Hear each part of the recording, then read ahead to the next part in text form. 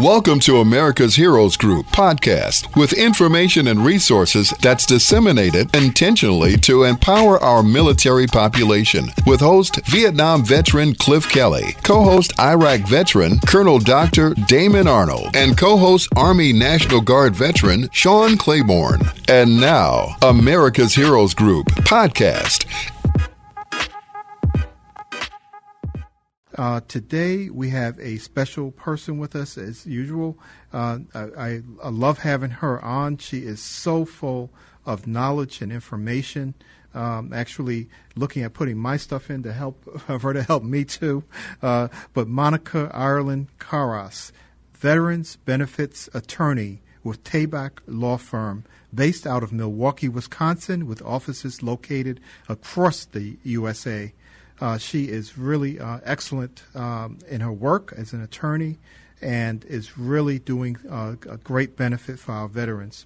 If you have the chance, make sure that you turn to her if you have problems with your veterans' issues and claims. Today's discussion is going to be centering around herbicide exposure benefits. And I am so glad to have you on, Monica. So, tell us a lowdown on what's going on with this herbicide exposure benefits. We've heard about Agent Orange in the past and everything else that's going on. So what's going on now? Well, good afternoon, Dr. Arnold. It's so nice to hear your voice. I feel like it's been a little while. Yes. Great to talk to you and Glenda Smith and the governor. Wow, I feel like it's been a minute. So happy Saturday to you all. What I wanted to talk to you all about today, it's a specific case, and I don't want it to sound too legalese because it's actually easy to understand, but it's specific to Agent Orange, and it's specific to our Vietnam-era veterans. And it's a court case that's called Niemer versus the Department of Veterans Affairs.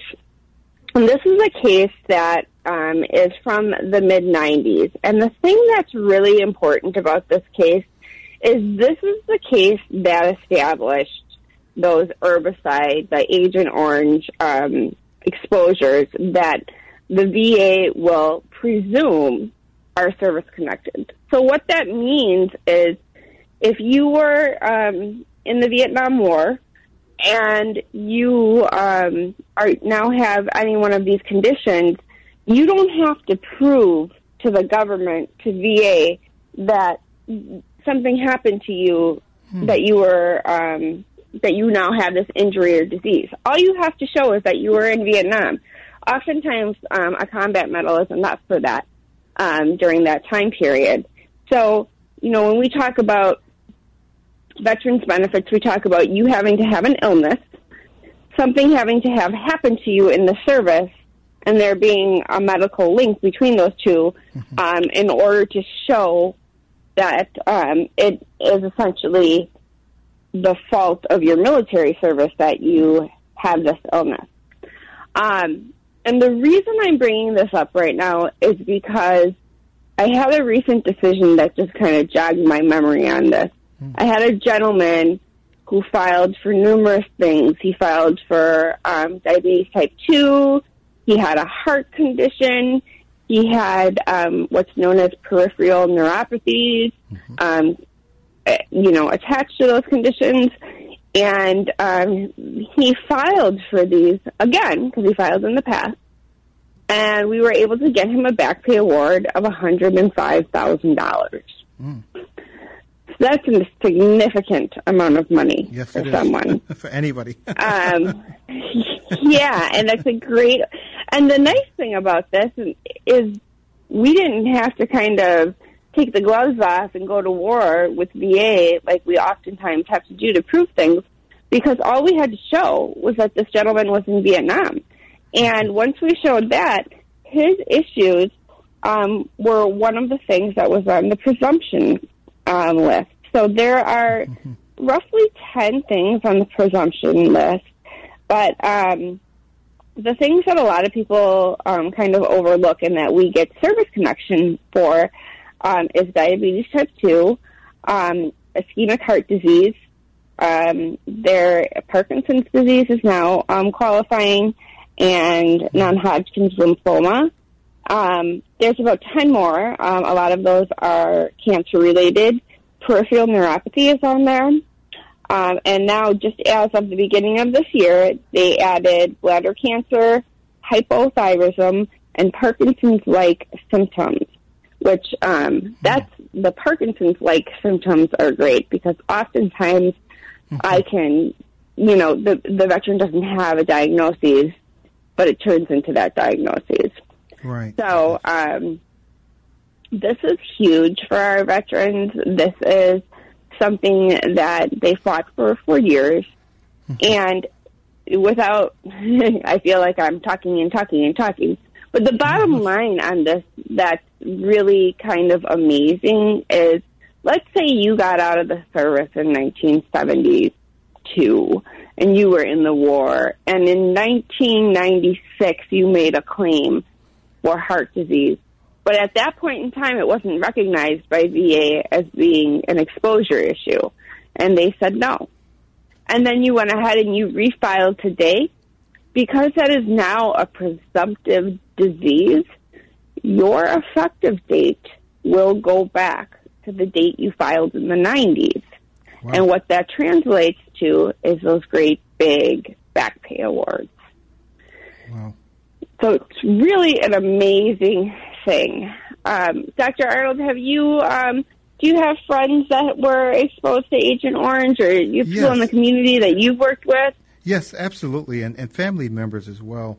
One of my my cousin's wife, who lives in the D.C. area, was in that same was in Vietnam and was exposed to Agent Orange as well, and.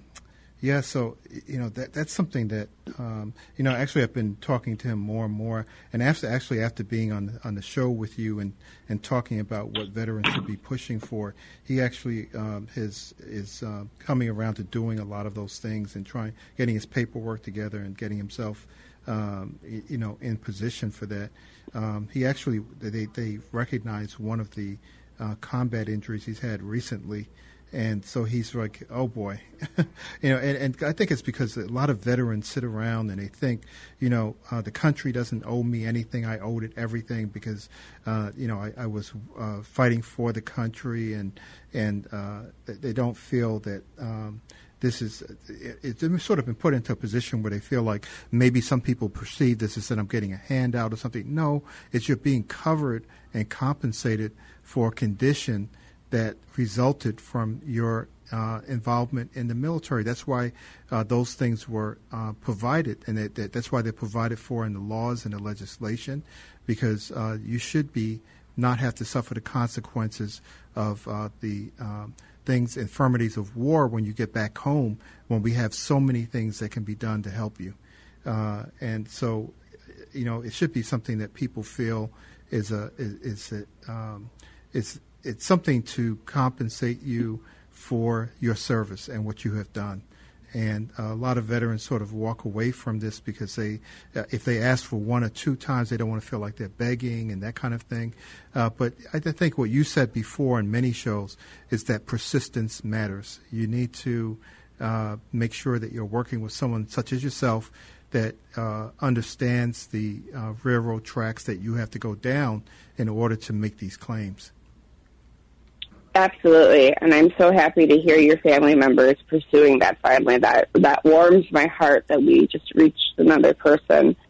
My father was one of these people who in 2002 got numerous claims service-connected that were never service-connected before, and he became 100% service-connected disabled, and that was life-changing for him. To this day, it's amazing for him because he's in the state of Wisconsin, and the Wisconsin Department of Veteran Affairs, they give specific benefits to service-connected individuals, and he is in a nursing home right now, and that service connection is paying for that. And I can tell you, that has been a blessing in and of itself. No one ever wants to put their parent in a nursing home, and no one wants to do it during COVID, I guarantee that. Oh, yes. But to feel like they were taken care of is just, it's a huge burden off the family's shoulders. So, state by state, they have, it's important to recognize that there is the Department of Veterans Affairs, which we fight on a daily basis, but every state seems to have their own also Department of Veterans Affairs that is mandated by the state legislature. And you may have different benefits that flow from that as well. So in addition to all these things I'm talking about, there may be state benefits that flow from your service connection as well. So that's another thing to kind of keep in the back of your mind. Oh, boy. Okay. Yeah. Like we, my father gets his service-connected stipend from VA, and the Wisconsin Department of Veterans Affairs just takes actually a very small portion of that every month so that they can house him and take care of him. And it's just been a godsend for us. It really has been. But, my father has early onset dementia, and I cannot get a service connection for that. And I'm just going to keep pushing and pushing on that. And the reason that is important is because of cases like Nehmer. Because when you initially file and they deny you, and I promise you they're going to keep adding stuff to this herbicide list. They just added 3 more at the beginning of this year. So as they continue to add those, if you filed in the past, you're going to be able to get an effective date that goes all the way back. So for someone like me, who I'm just filing for dementia over and over again, and they keep, denying me, if something like that ever gets added to this list, I've got that in my back pocket, that we already filed for that for my dad. So if it becomes part of this presumption list, the effective date will go back that much further. Yeah, and we're moving now into another administration, and some of the earlier shows we had today, we were talking about how there is a commission that's being put together to potentially dismantle the VA system and to move more into a privatization of the VA cycle. So, what from your viewpoint, as an attorney, what do you see needs to be done with the new administration for our VA benefits and for the service-connected disabilities? What would you like to see? Well, if we're going to go to a privatization type, layout for VA, the issue that's important is that these doctors are familiar with what it means to be a veteran, and whether that's a combat veteran or not, these doctors need to be familiar. And, one of the things I deal with is what's known as a comp and pen exam. So when you put your claim in, if the VA feels like you have good reason to make this claim, they will send you to what's known as a comp and pen exam, and that doctor will examine them. And to the VA, that is the holy grail as to whether you have the diagnoses or the connection for the service-connected disability. And the problem were they moved those examinations completely, now 100% out of the VA, and we're getting, so our veterans will get notices from places like LHI or VES to do these independent comp and pen exams. And what we're finding is these are not doctors that are trained to deal with our veterans.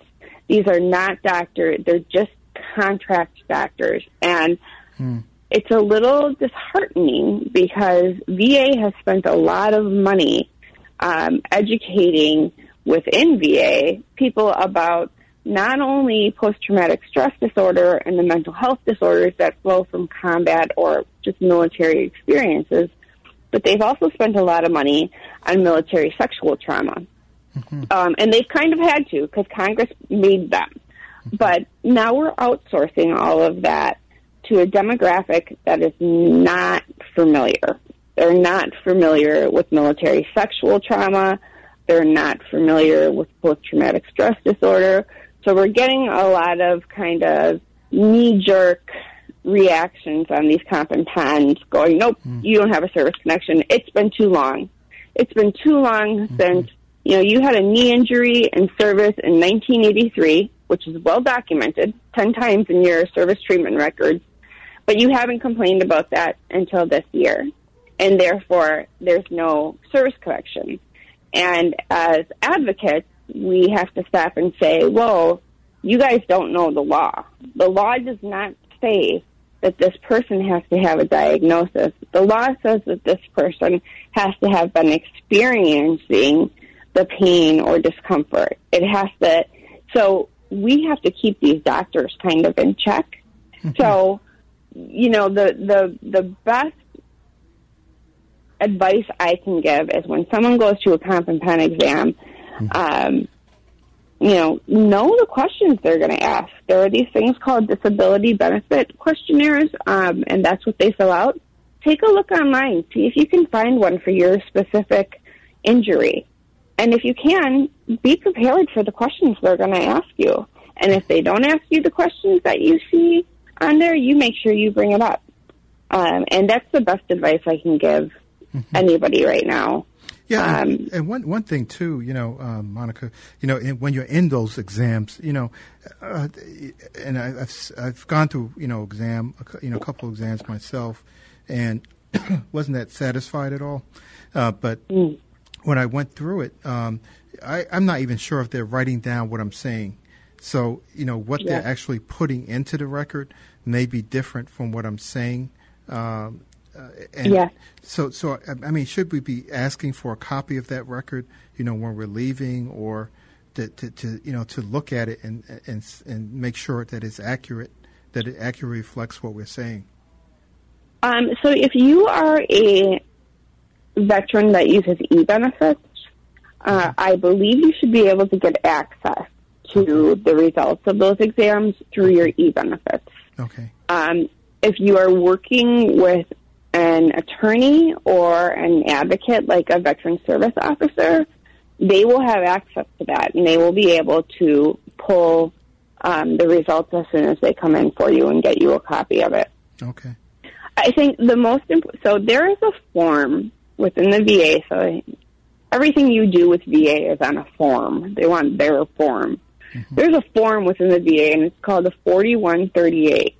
And it just is basically more documentation, more evidence. If you walk out of that comp and pen exam and you just don't feel like you were heard, or you feel like the right questions weren't asked, or one of the things that I've been seeing a lot lately is people who go in and have an issue with flexion, either in their knees or elbows, with how far they can bend, which is a real big deal to the VA. That the examiner is not using the instrument. Yes. Yes. They're not using the instrument they need to be using, so they're just kind of eyeing up the flexion. That's not acceptable. So if you feel like, you just walked out of there and you're like, I was not heard, you fill out this form 4138 and you send it in right away, and you just say, my comp and pen examination was not good, and here's why. And that kind of covers your butt from a legal standpoint, because contemporaneous evidence is always better than evidence down the road. Yes. So if you do that, the minute you walk out the door, and that 4138 form is dated the same time as your comp and pen, before you even know the results, that evidence holds more weight than if you wait to get the results are bad, and then you type it up just because you don't like the results. Got it. Yes. Yeah, because so that's what you're actually presenting with. Yeah. I mean, it's very important. I know we're winding down on time, yes. And I just wanted to... Yeah, give your contact information, because I think you walk on water, so I want people to know how to get in contact with Tabak Law. Oh, Dr. Arnold, you are too good to me. My name is attorney Monica Ireland Karras. I'm with the law firm Tabak Law. I'm based in Milwaukee. We are Tabak for the payback, because we can help you get those benefits that you need. The phone number you should use is 414-375-1735. That's 414-375-1735. Payback is T-A-B-A-K, like payback, without the C. So You can look me up online. I'm at tabacattorneys.com. Again, that's tabacattorneys.com, TABAK attorneys, ATTORNEYS.com. You can look us up on there. There's a profile on that website about what we do, about my work, about the successes. Mm-hmm. So please look us up, give us a call. Okay.